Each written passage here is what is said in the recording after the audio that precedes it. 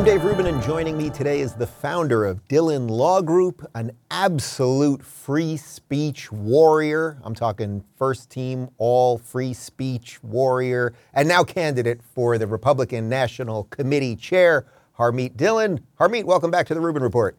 Thanks for having me.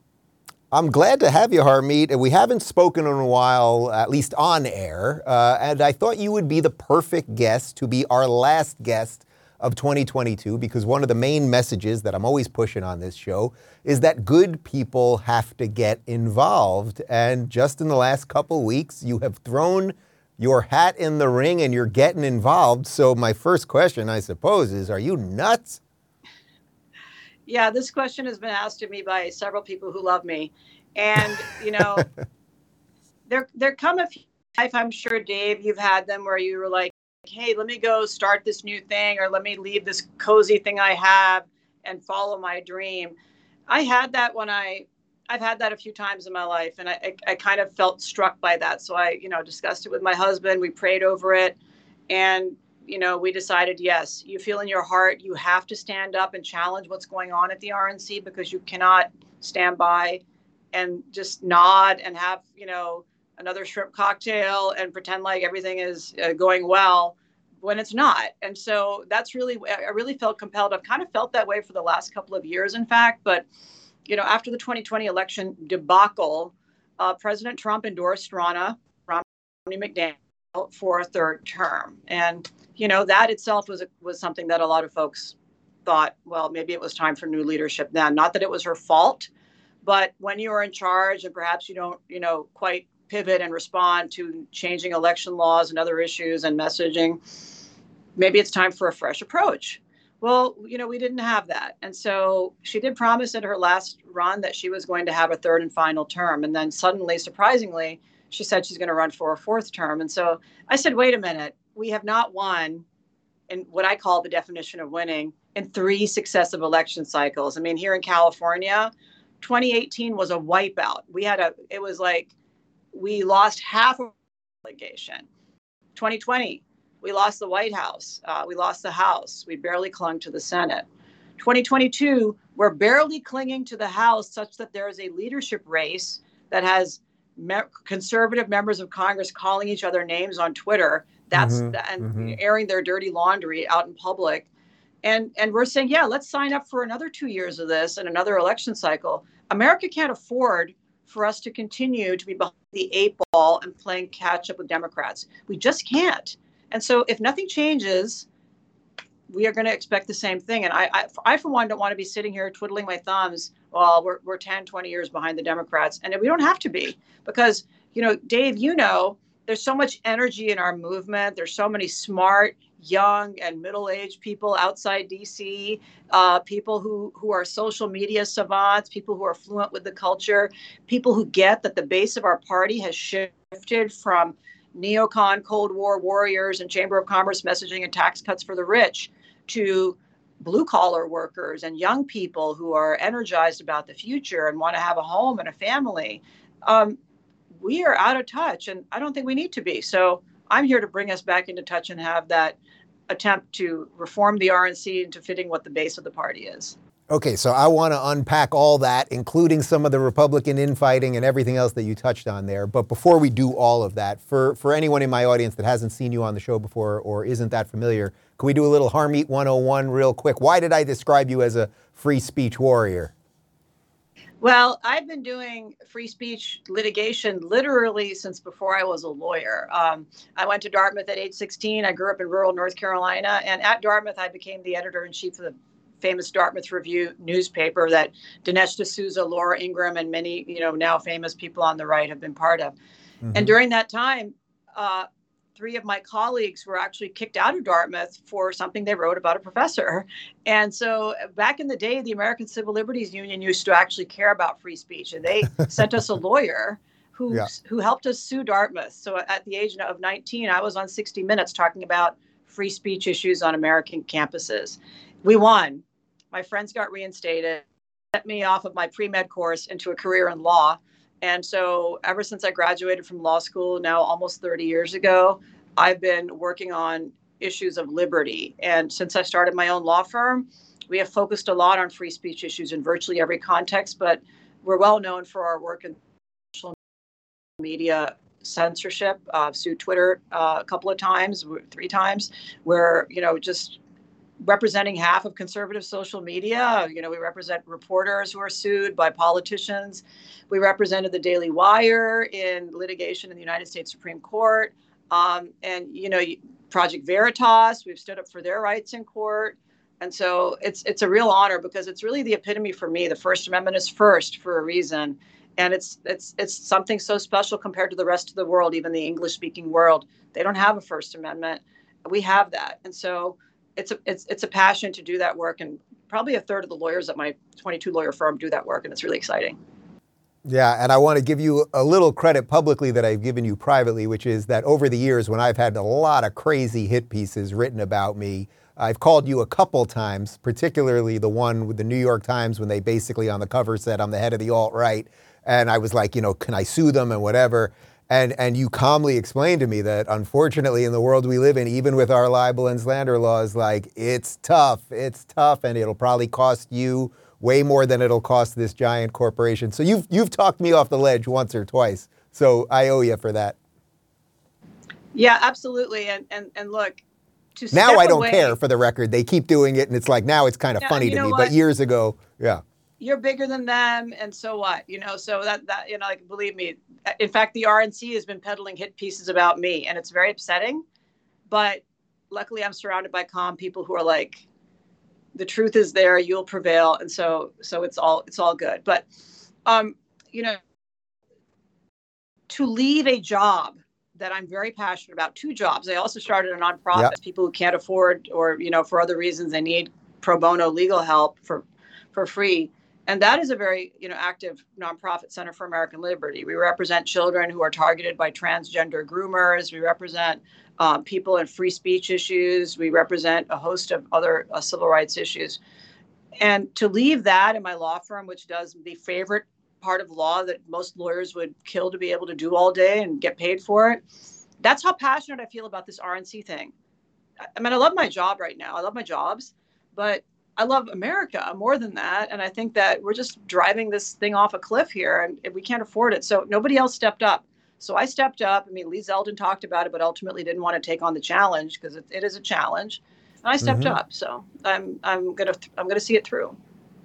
All right. So before we get into all of that nitty gritty that you mentioned earlier, just a little bit more on the big tech stuff and free speech, because obviously we're seeing all of the Twitter files dumping right now. At the same time, we're also seeing the mainstream media or the corporate press, whatever you want to call them, we're seeing them completely ignore it. So our divergence between the people that believe one thing and the people that believe another thing is just getting wider and wider and wider. Do you think anything will actually come out of these leaks? I mean, beyond the fact that a certain amount of people will wake up, do you think that there will be legal action either against the U.S. government or further action against Twitter? And does that then push things down so that, down the road so that YouTube and Google and Facebook and everybody else might start getting looked at in a different way as well?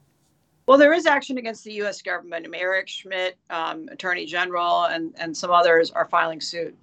Before the Twitter files came out, my law firm and the Center for American Liberty sued Twitter and a host of other parties, including California Secretary of State, for this very thing. And it was revealed after the 2020 election that California, my government, which I pay a lot of taxes to, was using those tax dollars. Enemies. Among the enemies is our client, Rogan O'Hanley, a.k.a. DC Drano, who was just reinstated on Twitter last week. Our lawsuit is ongoing. That kind of litigation is ongoing, but the courts are not receptive to it at this time. We lost that case in the district court. We argued in the Ninth Circuit. You win or lose based on the perspective of the judges who are on the court, frankly. So what is needed, in my opinion, to really reform this situation is for Republicans to win elections. Republicans have to win elections, and it has to be the right Republicans. If you actually had the, out-of-touch crew who's in the Republican Congress and Senate right now, those were the same people who were in the Republican Congress and Senate when we had the White House in 2017 and 2018. Those were the leaders. They did nothing to address social media censorship. We need to elect new and better Republicans who get it. We need to reform Communications Decency Act, Section 230, to not allow basically a free pass to all kinds of torts and contract violations that courts are ignoring under the aegis of 230. And then we need to create, in my opinion, a social media users. What do you say to the counter argument on the 230 argument? We've discussed it a lot on the show that some people will say, well, if you take away some of those protections, that then you'll actually hamper free speech because the platforms will feel that they're more responsible, and then they'll have to go after everybody to make sure everything's, clean or okay. Yeah. I'm not advocating the removal of 230. I don't agree with that. There's a provision of it that says that social media companies can remove content that is quote unquote otherwise objectionable. So it isn't in an enumerated list. They use that otherwise objectionable to say vaccine information that's contrary to what Fauci says. They use that as an excuse to censor things that the social media company, want to suppress or manipulate. Or worse, as we're learning through the Twitter files, they let our government do that without disclosing it. No, I do not think that was the meaning of Section 230 at all. And Congress can make that clear. The law is old.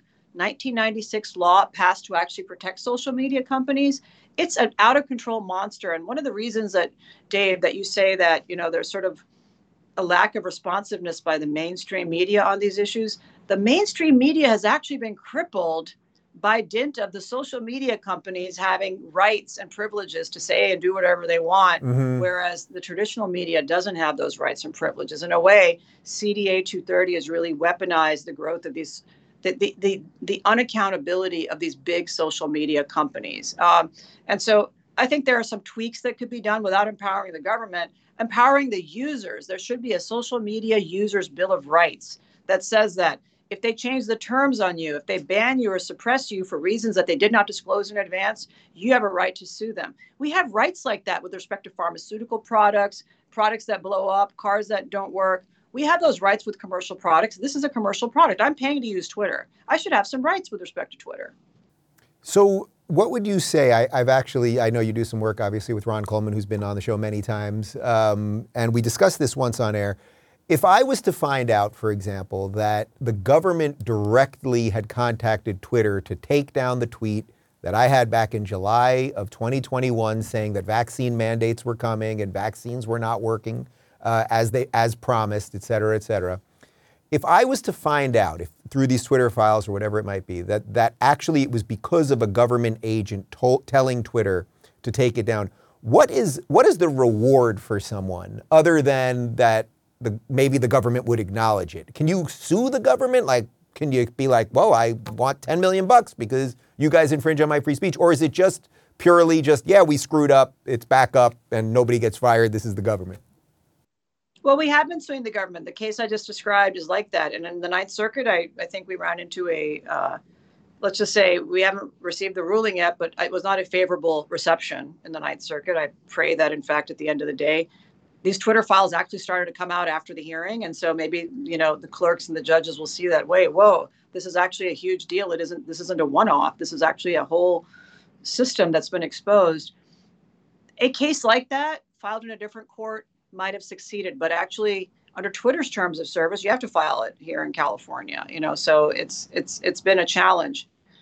I'm confident that over time there will be a case that breaks through that says that this is a violation of the First Amendment. I do think it is. There are some First Amendment lawyers who say, oh, no, the companies can do whatever they want. It was merely a strong suggestion from the government. But here in the Twitter files, Twitter was actually being paid by the FBI. I mean, I don't know how you can deny that that's government action. It's government action, obviously. So I'm sorry, I'm very animated about it, but I'm shocked that judges aren't picking this up. Right. Well, also, if the government was to call me, if I got a call from a government agent saying, Dave, we're not telling you to do anything, but just FYI, we've been watching the show and you've been saying a lot about that, I might take that as a threat or some sort of order. Yeah, that's why the gray area here, obviously, is where the real stuff is. Right. I mean, or, nice social media presence and show you have. Shame if something were to happen to it, or, maybe there's an audit, like literally the government has so much power over us. We're seeing it with January 6th stuff. I mean, they can a crime and harass you. And so this is not trivial to me. And by the way, I, as a First Amendment lawyer, I would stand up for the rights of some leftists to be able to say whatever they want on social media, short of threats of violence that are true threats or other violations of enumerated parts of 230, pornography and things like that. But that does not seem to be reciprocal. The left has entirely abandoned the principle of due process, equal protection for speech issues on the right. The ACLU no longer supports free speech. They don't support you being able to talk about gun use. I mean, it is a 180, and it is just wholly a woke endeavor now. And so we, the right, have become the engine of free speech, and even on our side, people don't get it. So I'd love to see a whole revolution on our side about these issues. Okay, so speaking of a revolution, now let's talk about what your plans are to do with the Republicans. One of the lines that I say on this show all the time is you don't have to be a Republican, but you cannot be a Democrat. And I think that's really resonated with an awful lot of people, that the Democrats have lost their mind. The Republicans, it's messy, they're going to fail you sometimes, but at least there's something there to work with. So what would your vision be of what the Republican Party would truly stand for? You hit on a little bit of it earlier, but what's the real vision that you want to sell to the party? Well, first of all, you should be a Republican if you're not a Democrat. You should not. Let me just put that on the table. It is a zero-sum game. There are two parties that are relevant in this country, and if you're not winning, you're losing. That's the fact of politics. Okay, so with respect to what I would do differently, we probably don't even have time here. But look, the party has evolved in a certain direction. It's really been the same two people running it for the last 12 years. The base of the party has changed in a revolutionary way during those 12 years. Some of the same staff from the Reince Priebus era of 6 years are still running the show at the RNC today. And guess what those staff are doing? They're negotiating contracts that are self-interested. Hundreds of millions of dollars has flown into the pockets of consultants over the last few years, and we haven't won elections. The Democrats don't operate that way. The Democrats smartened up after losing elections and paying a bunch of money to consultants almost 20 years ago. And they said, no, we're not going to do that anymore.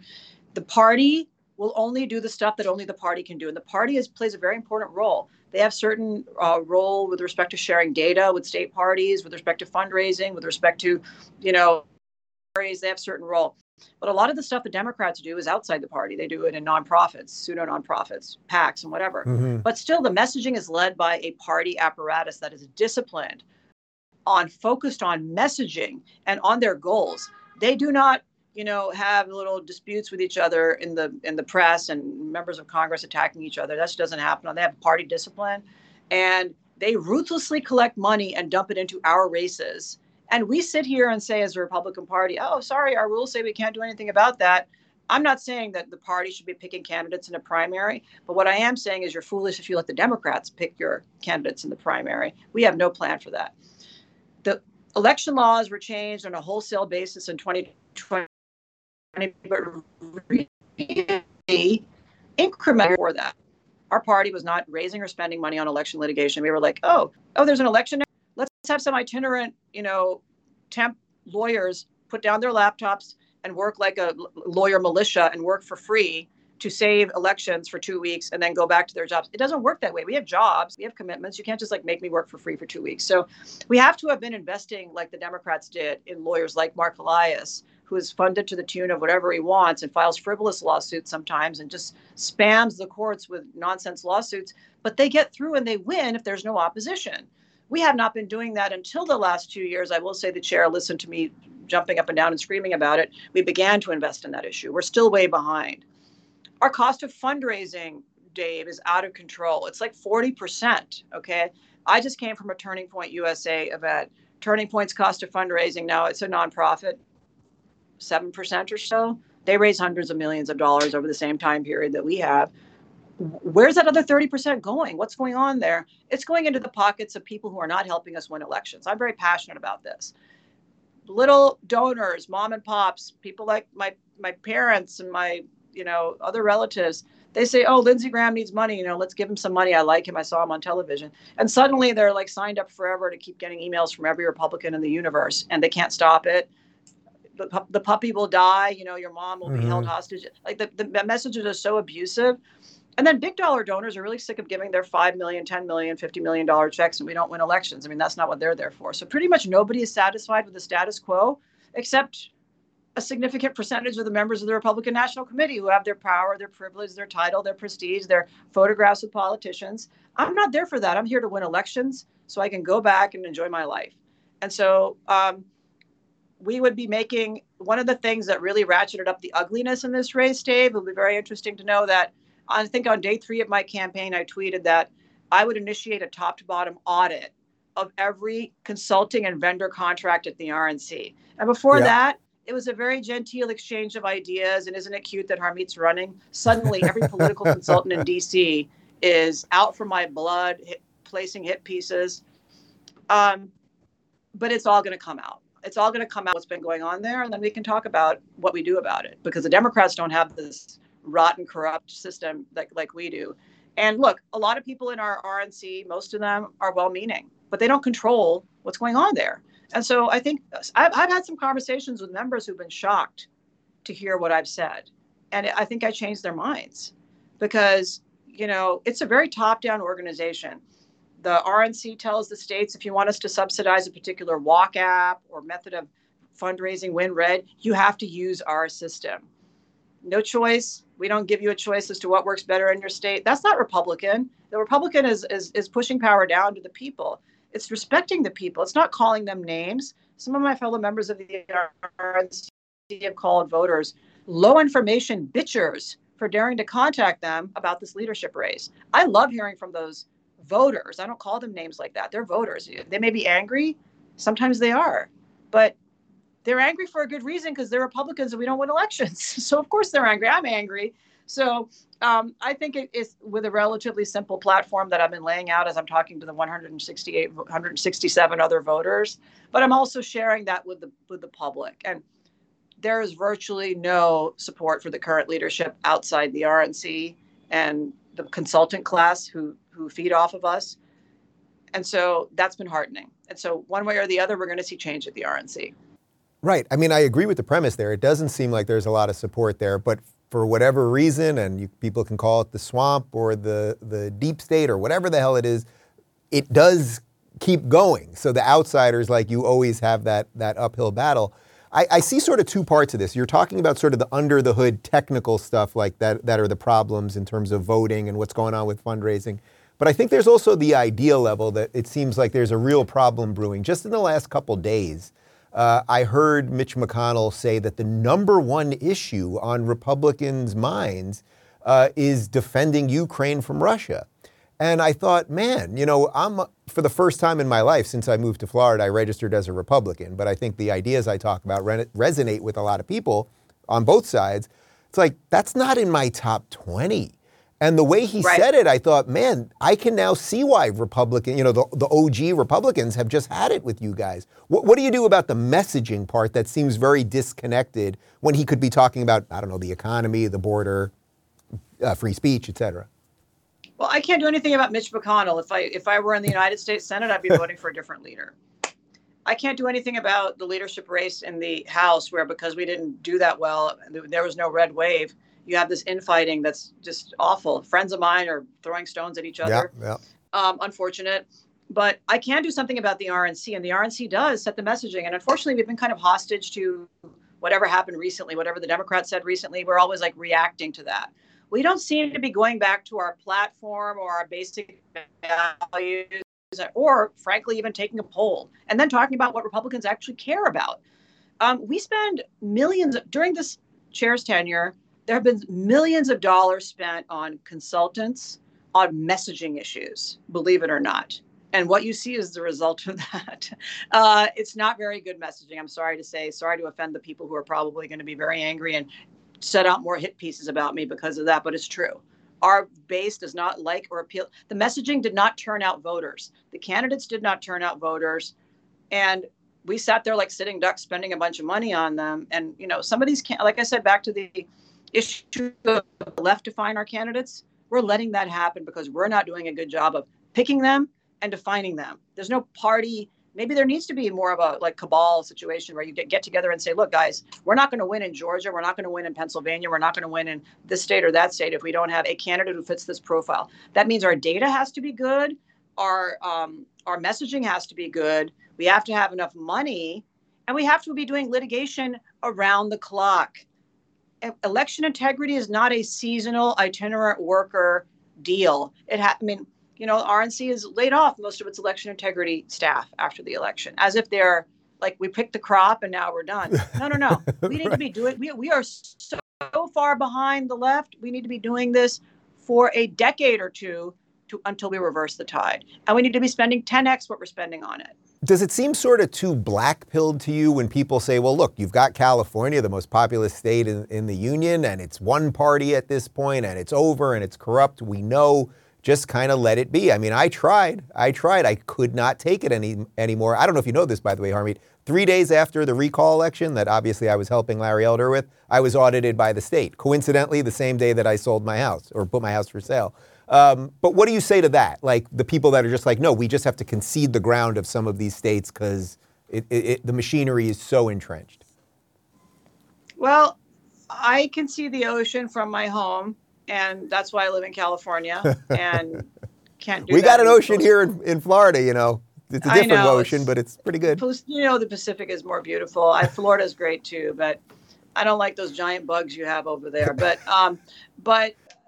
seriously, no, we cannot cede any part of America to the left. And look, I mean, those of us who didn't get the memo, we're still like fighting behind enemy lines here, like it was World War II, and we were told the war was over. Some of us are still fighting that war here. We picked up seats in the House in California. Mm-hmm. Old-fashioned work.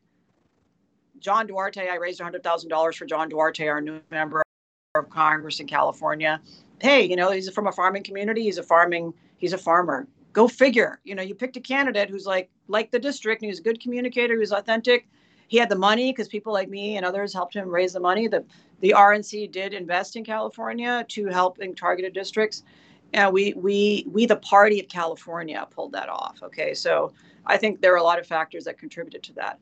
That's good because we went from 14 seats in 2016 to 7 seats in 2018. My God, that was a wipeout. And then we've slowly built back, even as we've lost a congressional seat. So no, it's not hopeless. But I mean, the recall was kind of sad. Larry Elder was a dynamic candidate and all of that.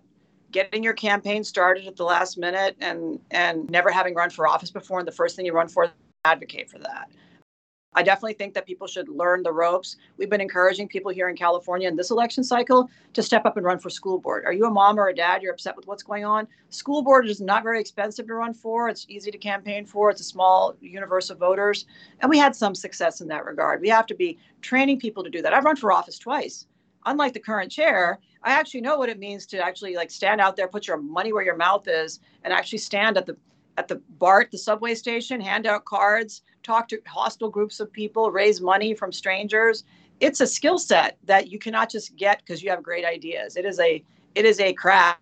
So I think that we need to have, and we had another good candidate, the mayor of San Diego, and once Larry came in, it was very popular. That race was just over. But I don't think Larry had built the team necessary to win. And so George Gascon recall, in Los Angeles, that should have succeeded. I believe it bungled because of consultants. Consultants who did the signature gathering did not do their jobs correctly, and there was no transparency around that. And now it's degenerated into investigations and all of that. What a tragedy. But here in San Francisco, in a liberal city, we got rid of the school board and we got rid of our district attorney. So there is a point at which even liberals, even $12 avocado toast eating liberals will say, no more. I don't want feces in front of my hip loft condo. I'm done. So yes, I do think that they're persuadable. Yeah, George Gascon, who you mentioned, just for people that don't know, he's the former DA of San Francisco who ruined San Francisco, then moved down to LA. Bernie backed, of course, basically ruined LA, and then the recall against him fell. But as you referenced, the recall of Boudin in San Francisco, that one actually worked. Have you seen any changes in San Francisco? Is there any chance that because they got rid of some of these guys and have, I suppose, slightly less crazed lefties, that things are going to get better? I would describe it as a marginal change but the rep from the DA is much better. She is talking about prosecuting crimes. She is prosecuting crimes. I don't think we're going to, at the depth of earlier this year case of Boudin's tenure, elderly Asians were regularly getting stabbed, assaulted, knocked over, killed with no prosecution. That's not happening anymore. I haven't read a single story like that since Brooke Jenkins became the district attorney. She's probably a Democrat. I don't know. It's a nonpartisan race, but whatever. I voted for her because she was the person who was most likely to succeed, and I live here, and so it matters to me. It's I have to call the police sometimes over threats that are made to me. I really want there to be a district attorney who cares about that stuff. So I think she's an improvement. Would I one day like to vote for a Republican for that race? Absolutely, but I'll take a better Democrat where that's the only choice. So I think that's a good development. Now we have to keep it up, but San Francisco has been absolute. Not that's not the point of your question, but this city is so hollowed out and decimated by the combination of COVID lockdowns, work from home, Twitter and other big companies packing up and leaving. It is not the same city as it was. And so, yes, in a Detroit type situation where people are leaving abandoned houses and stuff, and yes, you do see a certain level of, the most unfortunate of society wandering the streets, and some of them are mentally ill, many of them are using drugs, and it is dangerous. I don't walk to work anymore like I used to in San Francisco. So how long I'm able to put up with this is an open question in our household.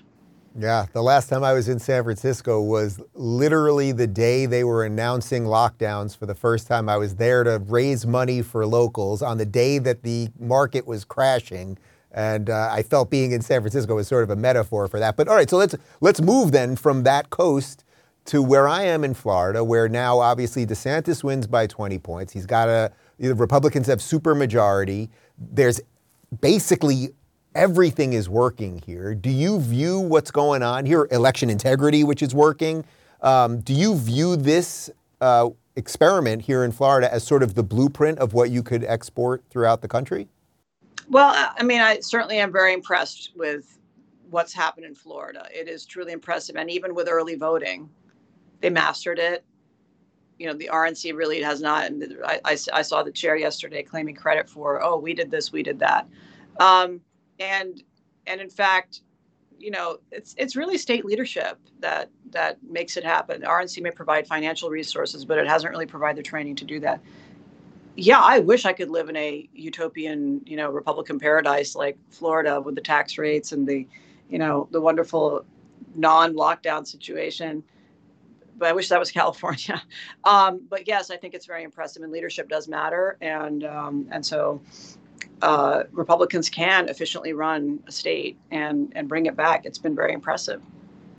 Where do the presidential or potential presidential candidates of 24, what kind of role do they play in, I guess, what you're doing now and what you would be doing if you actually win this thing? Because obviously there's really two things happening here. There's the Trump portion of this, and then there's this either maybe DeSantis thing or just something that is not Trump. How does that factor in to what you're doing right now and then what you would do as the potential head of this thing?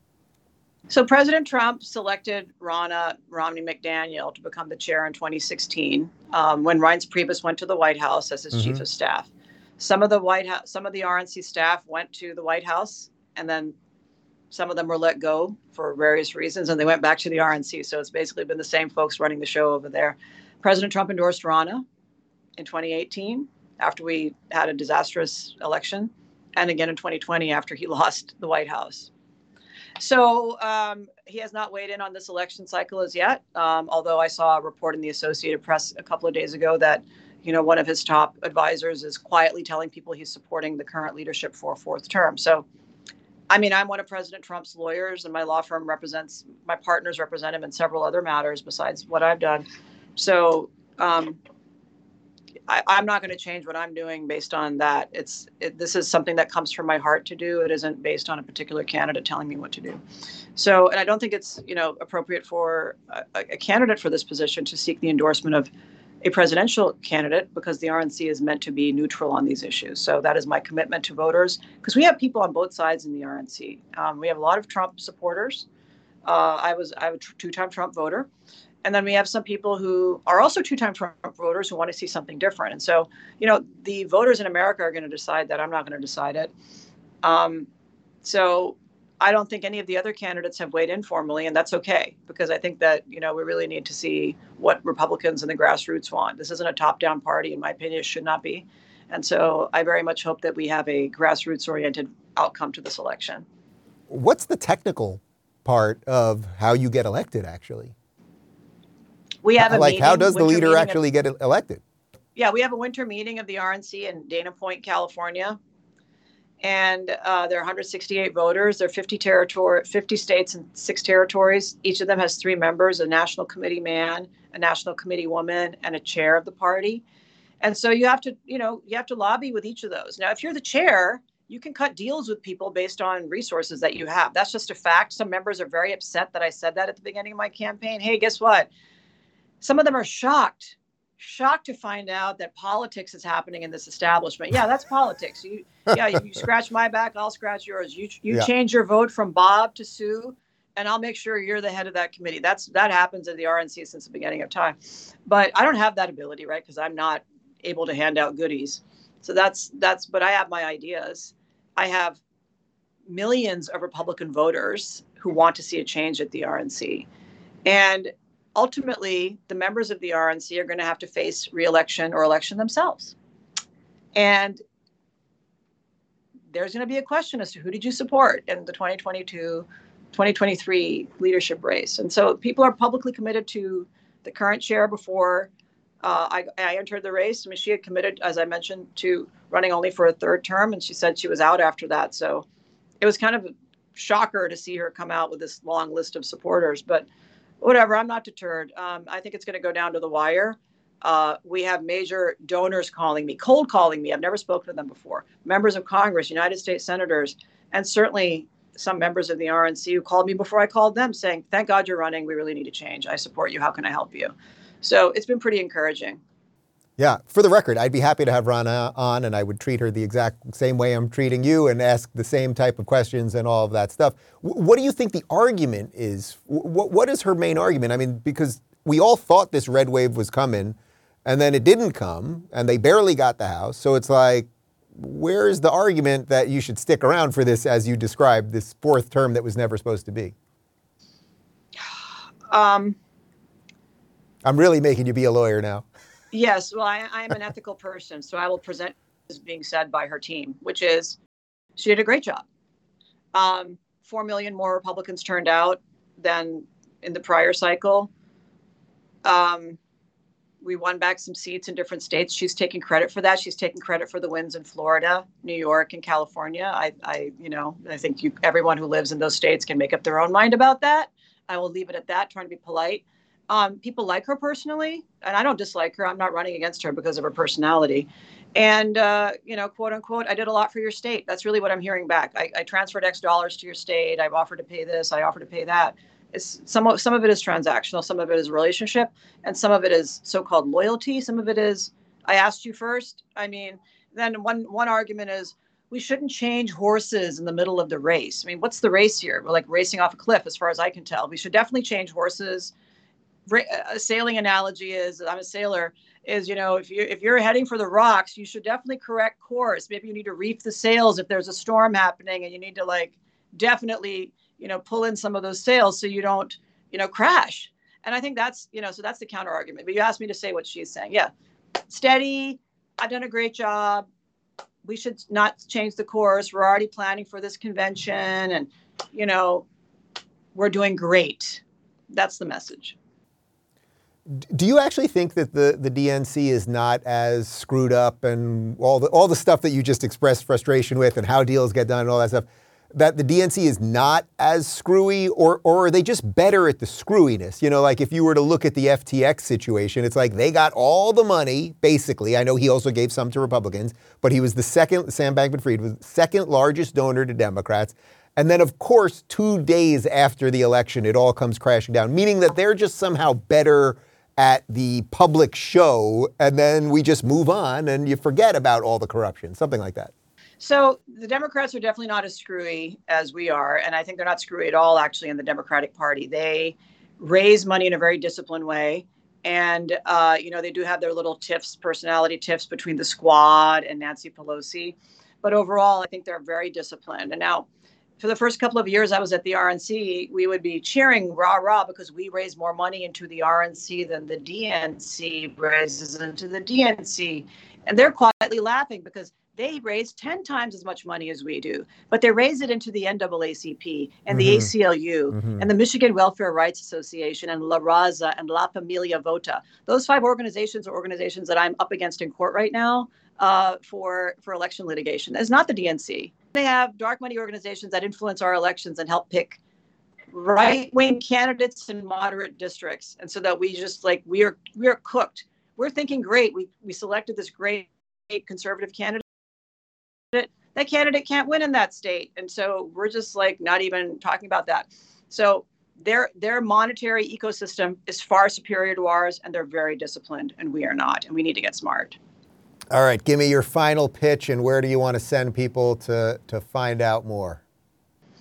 At PNJABAN on Twitter is my handle. And then for my campaign, Dhillon for RNC.com, DHILLON RNC.com.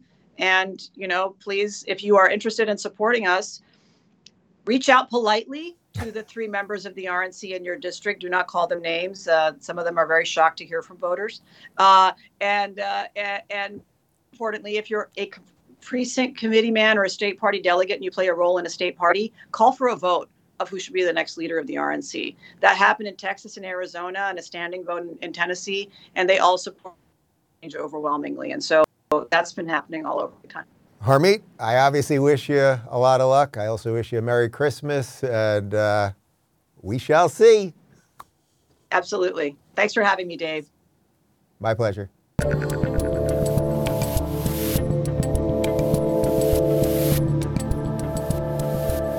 Thanks for tuning in to the Rubin Report. Don't forget to review, share, and subscribe to this podcast. If you're looking for early and exclusive content, you can join me on Locals at rubinreport.locals.com.